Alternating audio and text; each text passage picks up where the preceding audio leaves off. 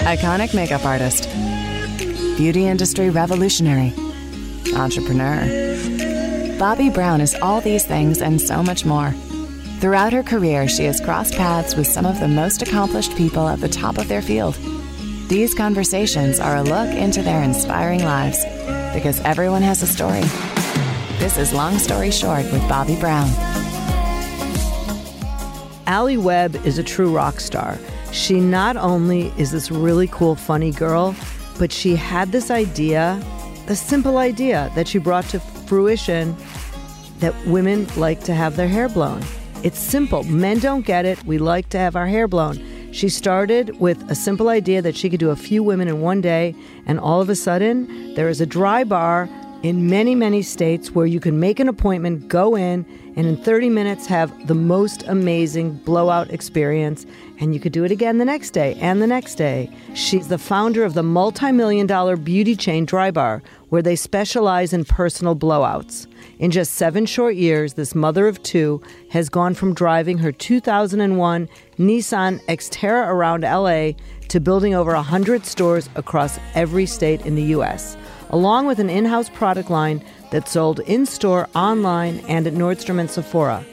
And she started all of this while her boys were still in diapers. Dry Bar is now a $100+ million business that has garnered her accolades, including 2014 CEW Achiever Award, Fortune's 40 Under 40, Marie Claire's 16 Most Fascinating Women, Cosmopolitan's 2013 Power List, and Fast Company's 100 of the Most Creative People in Business, just to name a few. Please welcome Alli Webb. Hi, Alli. Thanks for coming. Thanks for having me.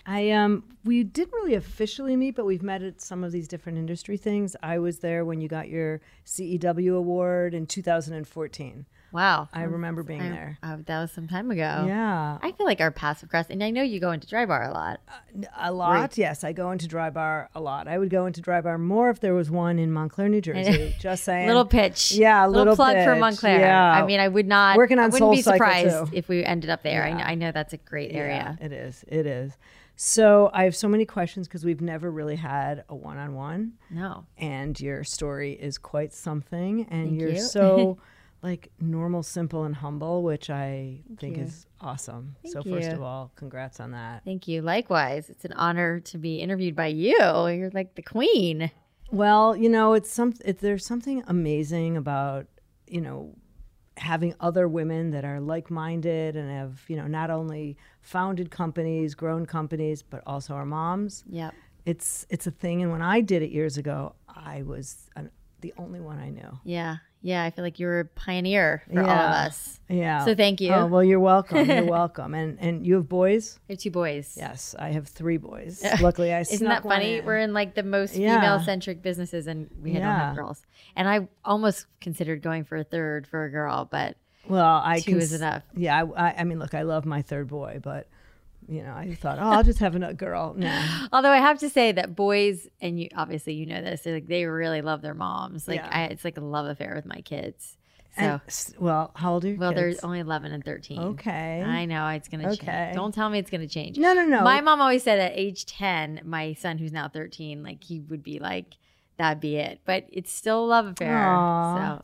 So, I'm holding in there. I'm super close to my kids now. Yeah. There were definitely those moments when they were going through something. I was going through something. How old are they? 28, 26, and 20. Wow. Yeah. So. I can imagine. Yeah. And they all, they're all part of everything I do. Like one of them, is the strategic businessman. One of them is the marketing guy. One is the creative guy. That's so they so see cool. everything. Mom, that's really cool. Mom, that's really dumb. Yeah. They're good at that. Oh, I get that too. Yeah. So. Just on a daily basis. But I want to go back. Where did you grow up? I grew up in South Florida in Boca Raton. I was born in New York, in Long Island, but was just a baby, so I don't know it at all. And then we lived in Atlanta for a little while, but I spent the majority of my childhood in Florida. And you have one sibling? My older brother. Your older brother. And your parents, what did they do when you were young? My dad's dad had his own business in the clothing world. And my mom had a much more traditional path. She went, to college. She actually wanted to be a teacher, but she didn't end up doing that. And she was just kind of always worked for other people. And my dad kind of had more of the entrepreneurial spirit, and his dad was an entrepreneur. So they actually, when we were younger, they opened a business called Flips, which was like a schmata, if you know that term. Yeah, of course I do. Not everybody does, but that older lady clothing store they opened in South Florida, where we were growing up. And actually it was quite innovative, because up until that point, like, older women really only had, kind of the only place they could shop was like a department store. Right. And they opened up Flips, was my dad's nickname. That was the name of the store, in these like little like shopping centers where, like, next to retirement communities, right? Like, the little trolley would take the women over. There was like a bagel shop and the grocery store and the hair salon, and they opened Flips in there. Flips was before QVC, I guess, right? Yeah. Well, I don't know. Maybe QVC existed, but they would shop. And then my dad, which is really where we learned customer service, my dad would set up a bunch of chairs in the front of the stores, and he'd bring bagels and coffee and orange juice and newspapers to the old men who were sitting there waiting for their wives while they shopped, because if they were happy and patient and content, they would let their wives shop longer. And so that was his like philosophy, and they did, and that they were very successful. My dad was like the mayor of these shopping centers. It was really so funny. fun. Well, most of the things I learned about business, I learned from Papa Sam, who was a Cadillac dealer, and he used to send brochures out with his picture, and then he put his grandchildren on the picture. It's amazing. Yeah, it is amazing. I feel like I definitely got an education in entrepreneurship from my dad, and customer service, and how to deal with all of that.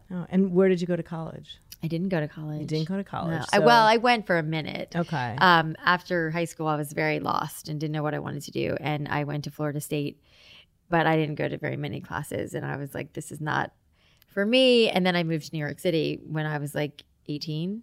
And I wanted to work in fashion. I did work for Cynthia Raleigh. Wait. So you went to New York, and how did you support yourself? Where'd you live? Well, I didn't really know anybody. I think my parents kind of felt like, because I wasn't spending money on college, they would support me in New York. But I mean, it was I wasn't like living a lavish life by any means. I think I knew like one or two people here, and lived in I found a roommate, lived in a teeny tiny apartment. And I was they were basically supporting me, and I got a job, and I was like, I just like couldn't get to New York fast enough. As a kid, my parents took us to New York a lot. So I just fell in love with it. And similar to how when I take my kids now to the city, their eyes are so big and they love it so much. And that's how I was. And I couldn't get here fast enough, and just figured I would figure it out. So what was your first job?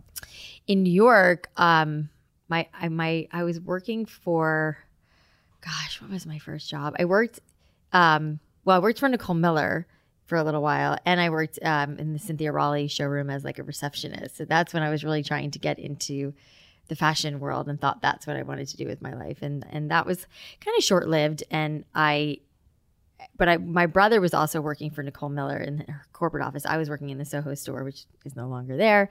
But then my brother and I decided to move back to South Florida and open up Nicole Miller boutiques. So we opened one in Boca and one in Miami.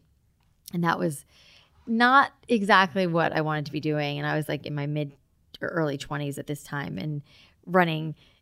I was, if you've spent any time in Florida, Miami and Boca are like, it's even though it's not that far, it's a bitch of a drive. And so I was basically managing these two stores by myself, and kind of with my brother. We were fighting a lot. It just wasn't the right thing. And that's actually when I decided to go to beauty school, was during that time where I was like, what am I doing with my life? I don't know what I want to do. I don't know what I want to be, but this isn't it, Well, how did you decide to go to beauty school? Well, because, to back up, because I grew up in South Florida and I have naturally curly hair, it was like frizz city my whole life. And, hopefully you wouldn't know it now, but when I was a kid and my hair was just so unruly and frizzy, and I hated it. And I used to beg my mom to blow out my hair. And I was always, throughout high school, I was always trying to figure out like, how do the supermodels of our time, like Cindy Crawford and Christy Brinkley, and their hair was always so like bouncy and beautiful. I was like, how did they do it? How did they get it? And so it was just always this thing that was mystifying to me. And so I always wanted to, and I worked at a hair salon when I was in high school as a receptionist, and they used to blow out my hair, which I was like, oh my God, this is the greatest thing ever. And it was just always this thing in me that took me a while to like decide to take the plunge. And I think it was after, Michael and I were fighting a lot. I was, running these retail operations, which wasn't what I wanted to do. That I was like, the only thing that I can think of that I really love to do is hair. And I really want to understand and learn how to do it. So my brother was actually very supportive. My parents were kind of like, you want to go to beauty school? And they were a little like, look their nose down on it. And they, again, when you think about Flips and their business, it was next to these like little old lady beauty parlors. And they're like, that's what you want to do? I was like, no, I'm going to move back to New York and I'm going to do editorial and fashion shows and all of that. And that was kind of my like rough vision of it. But I just knew that was the only thing I was passionate about. It's not easy. No. I know people that have dropped out of beauty school. Yeah. There's a lot of science. Well, but it was like, I remember like the day I started thinking like,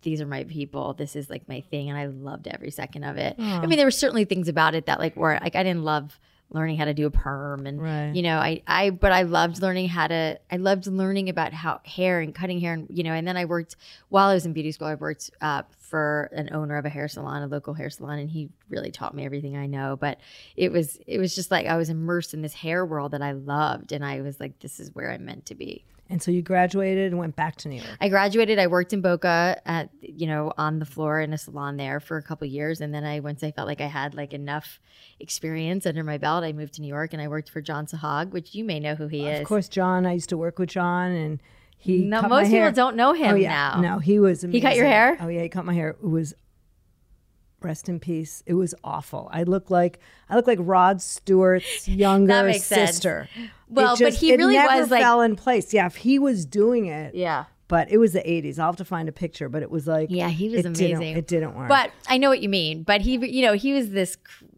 crazy like genius. If you've seen the movie Shampoo, yeah, I mean it was based on him. Yeah, it was. It was, yeah, it was. Well, that's what I heard. The guy who I worked for in Florida, John Peters, he was a huge fan of John Sahag and turned me on to him. So so wait, you worked with John Peters? Not that John Peters. Okay. I know everyone thinks that. Okay, right. Barbara Streisand, right. which is funny because I just saw the movie A Star Is Born. Have you seen that? Yeah, I know. But I'm like, it's not that John Peters. Although my John Peters is amazing too. But he loved John Sahag and was really into dry cutting, which was kind of what John Sahag was known for. And I remember like that was the only salon I wanted to work for because my John had just talked it up so much, and I used to just be such a fan of John Sahag, and I like remember walking in there and seeing him and just being like, he's the coolest guy ever. And I did get a job as an assistant. And I worked for John Sahag. With his tight leather pants. Yeah, and I walked in there in leather pants too. I was like, the only way I'm getting this job is that I walk in all leathered out. You did your homework. I did, and I got the job, and I loved it. I loved it. I loved working there. And so how long did you work there?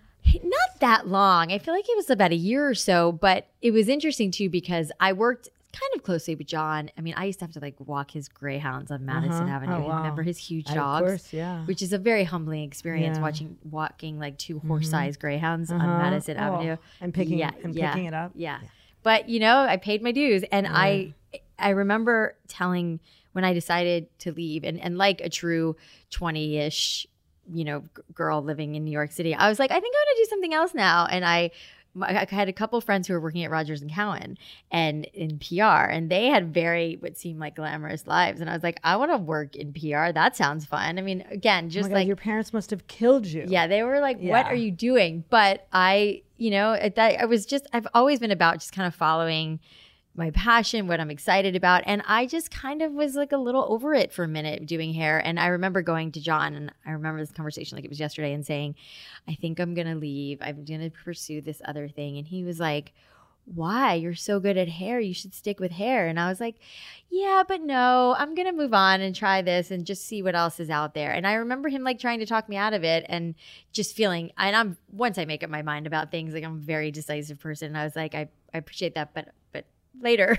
And that was it. And I never really reconnected with him again. And it was so sad to me that he didn't see Drybar and what it became, because I know he would have been so proud of me. So 100%. I'm always really bummed that, I mean, obviously it was just sad that he died, but sad that he died before he saw what I did, you know. But no, he was special. And for those of you guys really who don't know him, he was like the big Vogue hairdresser when I was just starting in the freelance world. And I remember when I was working there, like every celebrity came in. I remember Julianne Moore was there all the time, and I loved her. And I was just like, it was the coolest. A very place. young Julianne Moore. Yeah, yeah. I mean, this is 20 ago. years ago. Yeah, so funny. That's so cool. But it's nice to talk to somebody who knows, because every once in a while I run into someone who knows who John was or knew John, and I just have such a special place in my heart for him. And he was, he really molded me, and that place really molded me because I was doing all the blowouts. Right, which I could kind of see the hip cool factor of Dry Bar.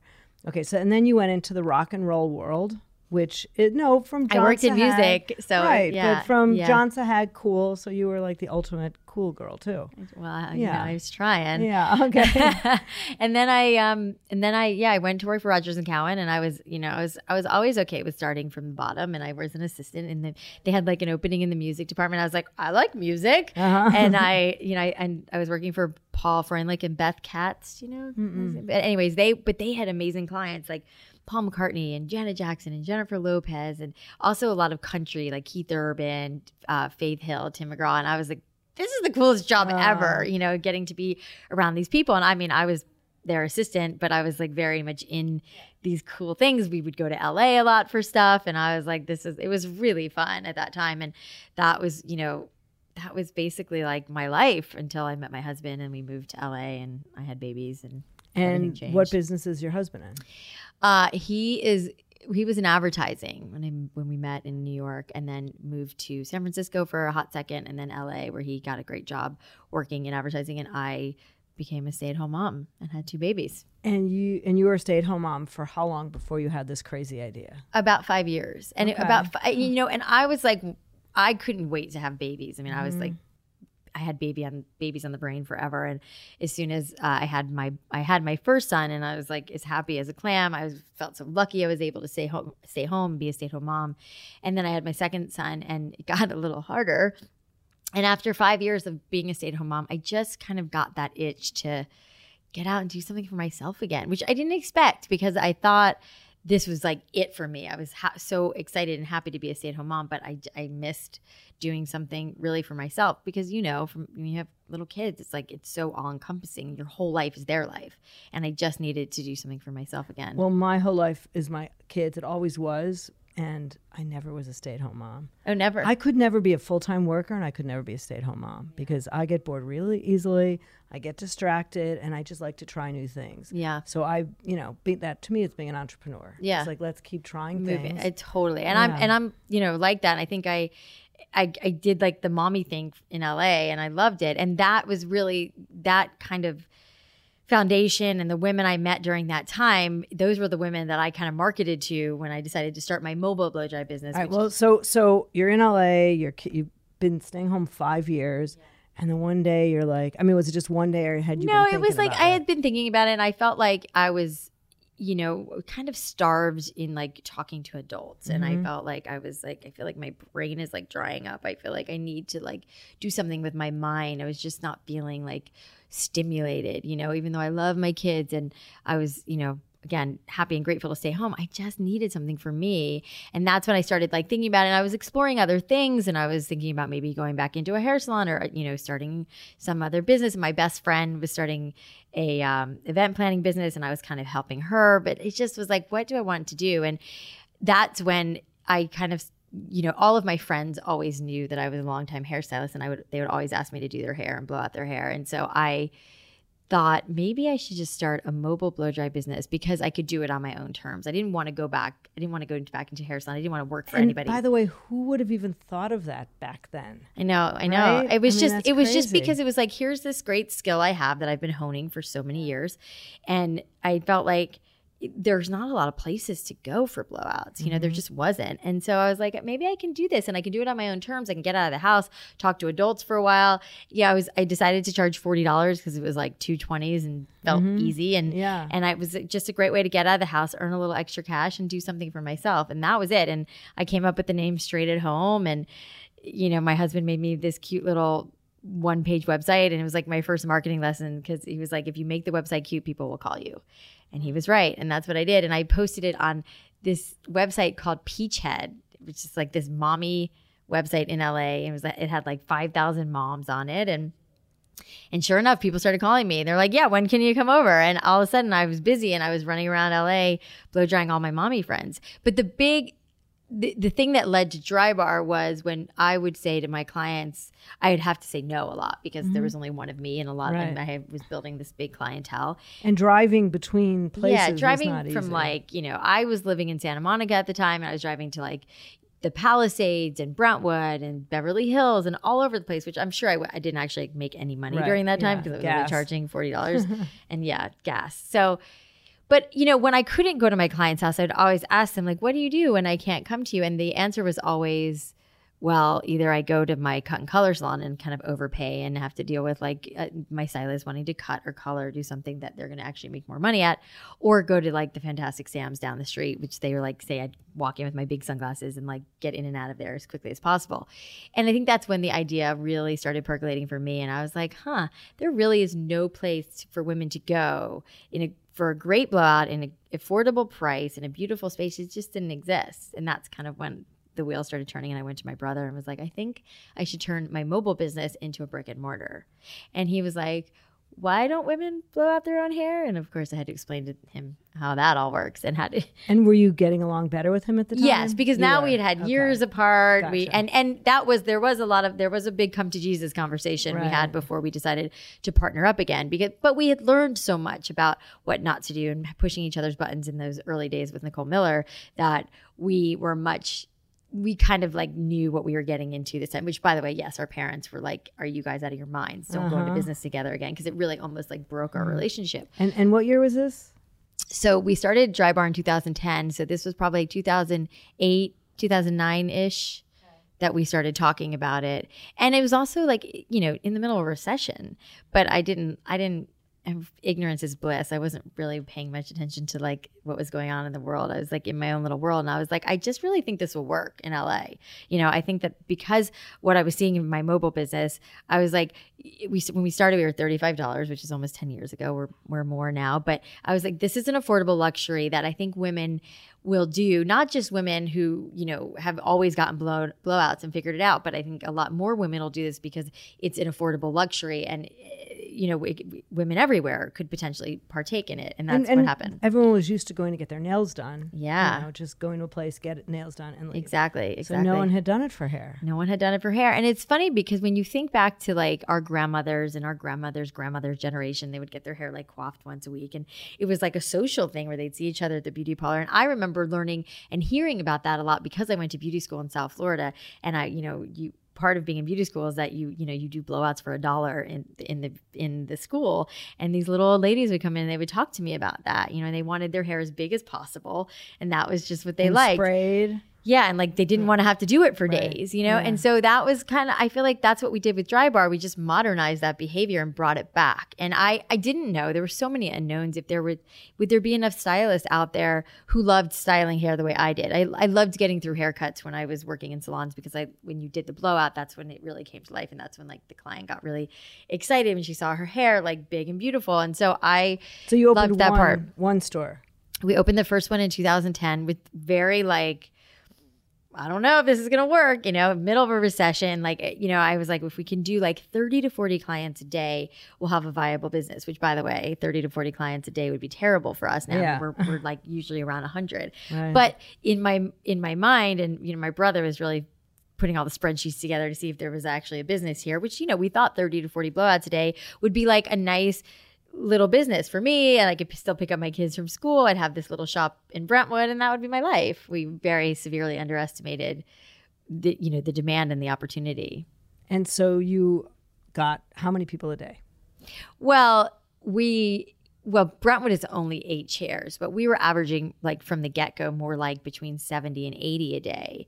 And, now our shops range from 8 is very small. We have like 10 to 14 to 16, which I don't love. I like a 10 chair shop. It feels like the best size to me, but those shops can generate, up to 100, 150 clients a day. And if we're really on our game and we're fully staffed and everything we need, it can go even higher. So from one salon in Brentwood, then how many do you have now? 110. 110 salons. And we're only in 2018. Yeah. So that's not a whole lot of time. It's not our growth has been really quick and really, fast because there's just so much demand. And we realized that we needed to move on this and go fast and open as many locations as we could, because not only because there was such a massive opportunity, but there was, like I said, there's so much demand, and we had a lot of like copycats on our tails. And I think, and you still do, but they're not household names, right? They're not. Dry bar is like Kleenex. Yeah, right. I need a dry bar. I know. Okay. Which is good because we like dry bar as a verb, except that a lot of there's so many things, there's so many things you learn with business. And one of the things is like how much money we needed to spend on, lawyers and cease and desist and all that because it was like right and left. People were like, Sally's Dry Bar. Like you can't use the name Dry Bar, but it has become a household name, which is the coolest thing ever. But it also comes with its difficulties. And how many years were you in business before you must have like a head of education? Oh yeah. Because every dry bar I go into, I don't care where it is, it's the same colors, it's the same everything, the same photos on the wall, and the same technique. Well, that's always, that's been there from the get-go. And even before we started our own product line, I never allowed, from the very first shop, I never allowed stylists to bring their own stuff. I always supplied it because I wanted every experience to be very similar, and I wanted the stylists to be using the same stuff. And I didn't want it to be like, stylists used to get like very upset that they couldn't bring their own stuff. They couldn't bring like their favorite hairdryer, their favorite brush. I'm like, just because I didn't want it to be like, aesthetically a mishmash of like a red dryer and a blue dryer and all the things. And so that was a very strategic decision just for one shop. I just wanted that. And then, it's a huge part of our brand and our culture that you can be in New York or LA or DC or Boston or Chicago or wherever and have that same experience. Never exactly the same. Right. And the stylists, what's great about the stylists is they are all unique and they have their own kind of take and flair on all of our styles, but they are very similar. So you know what you're getting. And I think clients have come to know and love that they're going to get the same consistency of service. But throughout. Even like the menu. Everything's the same. It's just, you're like, okay, and it's hard because sometimes some of the stylists don't understand you want that, but not big curls. Well, that's kind of why we created the menu we did with lots of different hairstyles and lots of different ways. You can say, I kind of want to like the Cosmo tie, which is lots of loose curls, and a Mai Tai, which is messy beachy. Clients would say, I want kind of a combination of a Cosmo and a Mai Tai. So we invented the Cosmo tie because it's like, you don't want it quite that curly, but you don't want it quite that beachy. It's something in between. And hair is like a tough language to speak. A lot of times when you say, I want my hair straight, that could be like stick straight or just like straight with a little bit of volume. So it is hard to translate, but that's kind of why we had lookbooks with so many different styles and colors and textures and all that good stuff. No, it's incredible. And so now you have products. So you have a hair dryer. I think we have something like 82 SKUs or something now. And we have lots of hot tools. We have a ton of wet products, brushes, and clips. Available only in the stores? No, we're in Nordstrom, Ulta, Sephora. Yeah, that business is now, we started about 4 years ago. The product business is like has no limits, and we're really, the expansion has been pretty crazy and how fast it's growing. And I think the fact that we have established ourselves as the authority in the blowout space, is really fueled, so if you don't have a dry bar near you, you can get our products, and we make tons of videos and all sorts of stuff to help you if you don't have a dry bar near you. I have a book out that's like a how-to and how to get all our styles with what products and for different hair types. So, we have become somewhat of the authority in just blowouts, which is all we're trying to do. We're not trying to be everything to everybody. It's just about blowouts. Like, how do I do my bangs? And so all of our products are basically based on how to do it at home. Then what keeps you up at night at this point? Oh, man. Or do you go, you seem very kind of together and calm. Oh, thanks. Yeah. That's nice. I don't feel together and calm. Yeah. It's the consistency, and it's a lot of people.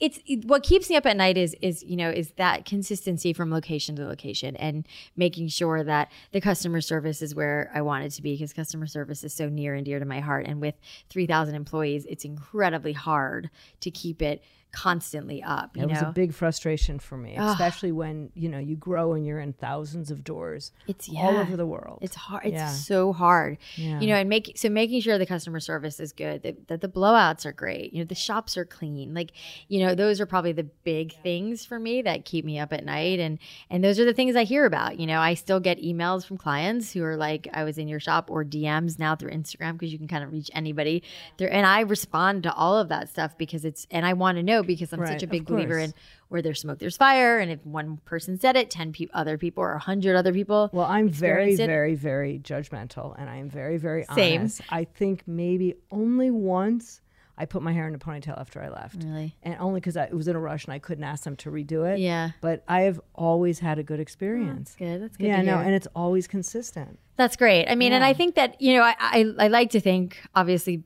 because we've grown and have been, knock on wood, so successful, that I think that is generally how most people feel. But, we of course mess up sometimes and we don't always get it right. But I'll tell you, one of the things I've learned is, like, you can't always get everything right all the time, but you can make up for it. And that we have a huge customer service team for when we do get it wrong, or we do mess up and someone was unhappy, that we can get them back in, fix it, recover from it, and be open to the feedback. And so how's it working with your brother and your husband?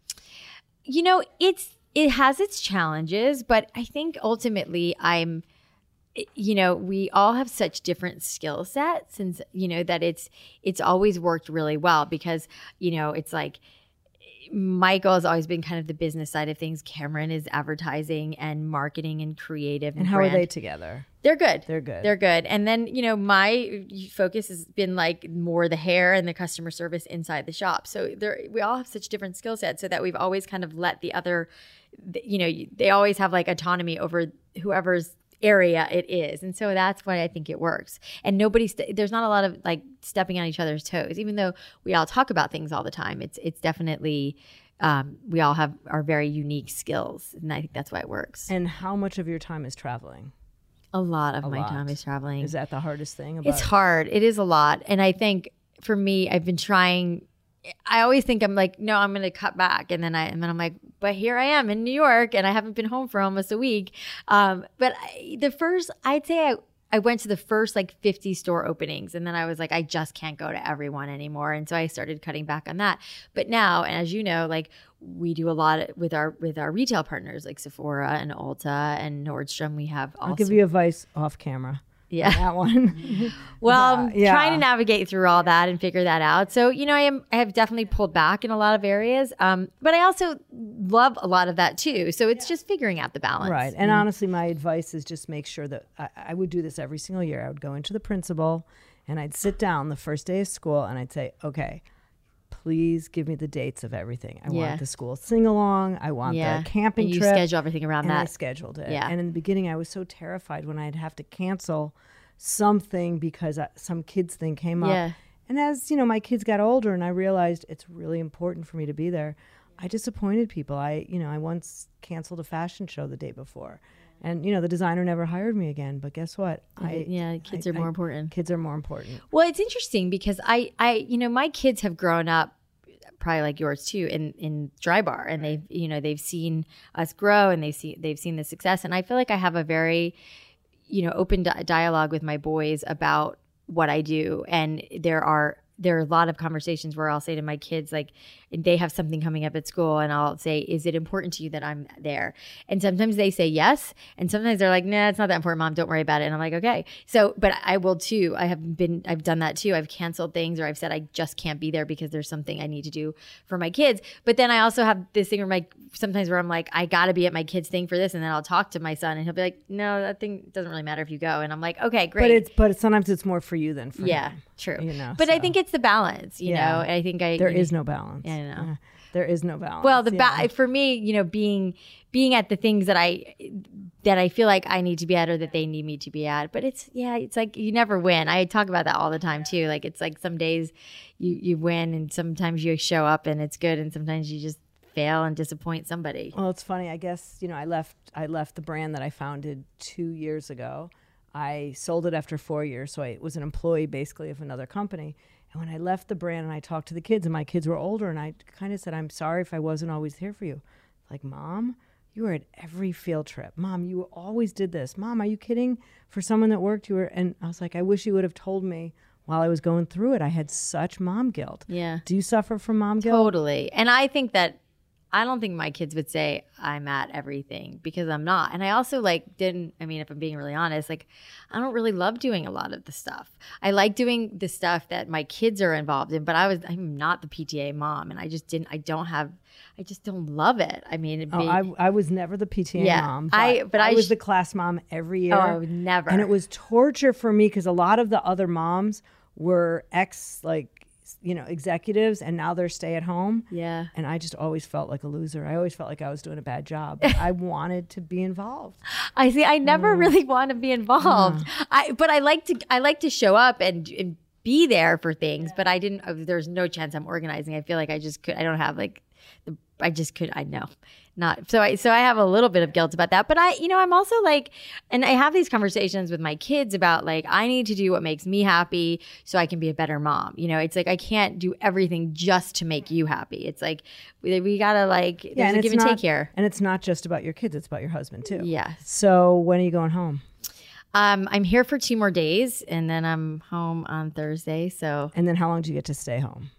Gosh, I do have a couple of things coming up, but I'm trying. I'm shortening my trips. I actually have to come back to New York in a couple of weeks for something else, but I'm in and out in 2.5 days, and that's right now I'm on a bit of a stretch. I'm a little over a week away from home, which is and how much so of hard. Your time is the business, and how much is promoting the business? I'd say a lot of. Because the company has grown so much, we hired a professional CEO 4 years ago, John Hefner. He's amazing. And we have this massive executive team that, slowly but surely started doing all the things I used to do, my brother used to do. And now there's a lot of other people doing that stuff. So I'd say a lot more of my job is promoting the business and doing things like this, and doing things with our retail partners, and kind of being out there as the face of the brand, and promoting it and all of that. So I'd say more of my time. Does anyone ever tell you to let go of some of the details? Oh gosh, yeah. Are you kidding? I feel like I've had 8,000 discussions about letting go and letting, all the really smart, amazing people we hired actually do their job. And that was a tough one for me. And my advice, by the way, because people used to always tell me that, and now that I'm no longer with the brand, I realized what made the brand so successful. Was you. No, not just me, but was the details. Yeah. Were the details, and the people my team that cared about the details. Yeah. Well, and I agree. And I think I think it's interesting how I have more of a peripheral view of it all now. And when I go into the stores, nobody sees the things that I see, and nobody sees the details and the nitty gritty like I do. And that's the kind of feedback that I give my team. But I think what's different now is 2 years ago, I would go into the stores and I would see things that drove me crazy, which you probably wouldn't notice, but to me drove me insane, where steam was coming out of my ears, and I used to get very mad and frustrated. I was the same way. I used to drive people crazy. I could see if there was an eyeshadow missing. Yeah. And so, but I also realized that I would throw everybody into a tizzy, and we're this retail environment that everybody would kind of I think we're the same person, by the way. But it was a lot of it was how do I get the information to the right person to make the right changes, versus just freaking out on everybody, which is a lot of it's learning. It's called growing. Yes. And learning. Well, and John and I had a lot of therapy sessions over that, about there's got to be a better way to get this information to the people who can make the change. And has John ever worked with the founder before? Yes. Okay, and that's why we hired him, because when we were doing a CEO search, I was like, no, and all these people weren't right. But John had come from other founder-led organizations, so he really understood that. And he's, and he really has coached me a lot in how to deliver bad news, and how to not drive everybody crazy all the time, which I think I've gotten a lot better at. And also, for my own personal sanity, when I would walk in a store and things weren't the way I wanted them to be, I would freak out on the outside and on the inside. And I'm it's over, this, we suck, we failed. And now I realize that nothing's ever going to be perfect all the time. Or and why you have can't to keep you listen try. To me? I mean, that's why can you guys not just see this? It makes such common sense. Yeah. It's just, it's hard. And when you have an organization that's as big as ours, as big as yours, it's just, it's hard to get everything right all the time as much as you want it to be. You like want to clone yourself. So then what do you do to de-stress? How do you kind of take it off the ledge, take yourself, or have you not gotten there yet? No, I have. I definitely have. And I think that's, I think it's over time and just kind of learning that it's like the business is actually going to be okay even if everything is not 100% perfect all the time. I think I've just kind of come to that realization through time, which I think has like been healthy for me. And I think also just like, I hate to use the word detach, but like taking a step back and again, realizing that we have a lot of really smart, capable people and everyone's working really hard and we are, we're doing the best we can and there's always more to do. But I think it's come with time and experience that I've gotten like a little more chill about everything, and still that's the balance is like you still want to be as passionate and make sure that things are still the way they should be, but you also have to be able to step back and then what do you do for you? When you're not working, you're not with your kids. Yeah. I mean, I'm like a very like outdoor person. I live in LA now, which I lived in New York for all of my 20s and I loved it, but I really love LA. I'm always hiking. I work out a lot. I get massages. Like I'm big into self-care. Okay, I feel like I get like a facial every week. I'm always trying like there's so many like crazes in LA. Yeah. Maybe you'll be the massage. Maybe the next one will be the massage. I do. Oil bar. I don't know. We'll call it something. I am. Well, we are starting a new business, but I can't. You can't tell me. You'll tell me afterwards. I'll tell you after. Give you myself. Yeah. But yeah, I mean, there's so many. I'm such a big believer in self-care, and something that is interesting because I would say the first 3 to 4 years, I didn't allow myself that. I was like work, kids, and I didn't allow myself that time that I needed for myself. And then I about 4 years in, I was like, I don't have to be at the office at 9 o'clock. I can actually go work out in the morning after I drop off my kids at school. And what's anybody going to do? And I realized I gave myself permission to do that. And that was very freeing for me. You need it because you're also the face of the brand as well as working towards it. Yeah. I actually just told my assistant, nothing before 10. Yeah. I want to exercise every morning, and nothing before my 10. office is 3 minutes from my house. That's now. amazing. I started a new company, and it's in Montclair, right by the photo studio. That's amazing. So it's really cool. So I want to ask you one more thing. If you could give advice to people out there, if there's one thing that you could tell people to do that would make the biggest change in some part of their life, just one thing, what would it be? In regards to business? Anything. Health, in their wellness, life, family, business, anything. One thing. I think, honestly, I mean, it might sound kind of cliche, but I think it's follow your passion. I think that a lot of people don't do what they really love because of fear, because of money, because of advice from parents or loved ones. But I think that to find true happiness, which to do something that you love, I think you really have to look deep and see what it is that really makes you truly happy. I feel like life is too short to do something that isn't what you love. So find it and do it. Well, it's great advice. You've done amazing, and I cannot wait to see what else you're going to do. You'll see soon. Well, thanks so much for coming on the show. Thanks for having me. It was so fun. I believe that Alli Webb is cool, down-to-earth, funny, so real and so normal, doesn't really live up to what you would think of an entrepreneur. She just seems like this regular girl that you would want to be friends with. She is really smart, incredibly hardworking. The woman never stops. She is the mom of 2 kids and constantly inspiring women all over wherever she goes. Alli Webb, I think there's going to be other things besides Dry Bar in her future. Make sure you follow Alli on Instagram. And also go to drybar.com and see where a Dry Bar is near you. Alli Webb, you are my hero. This is Long Story Short with Bobby Brown, a Gallery Media Group production.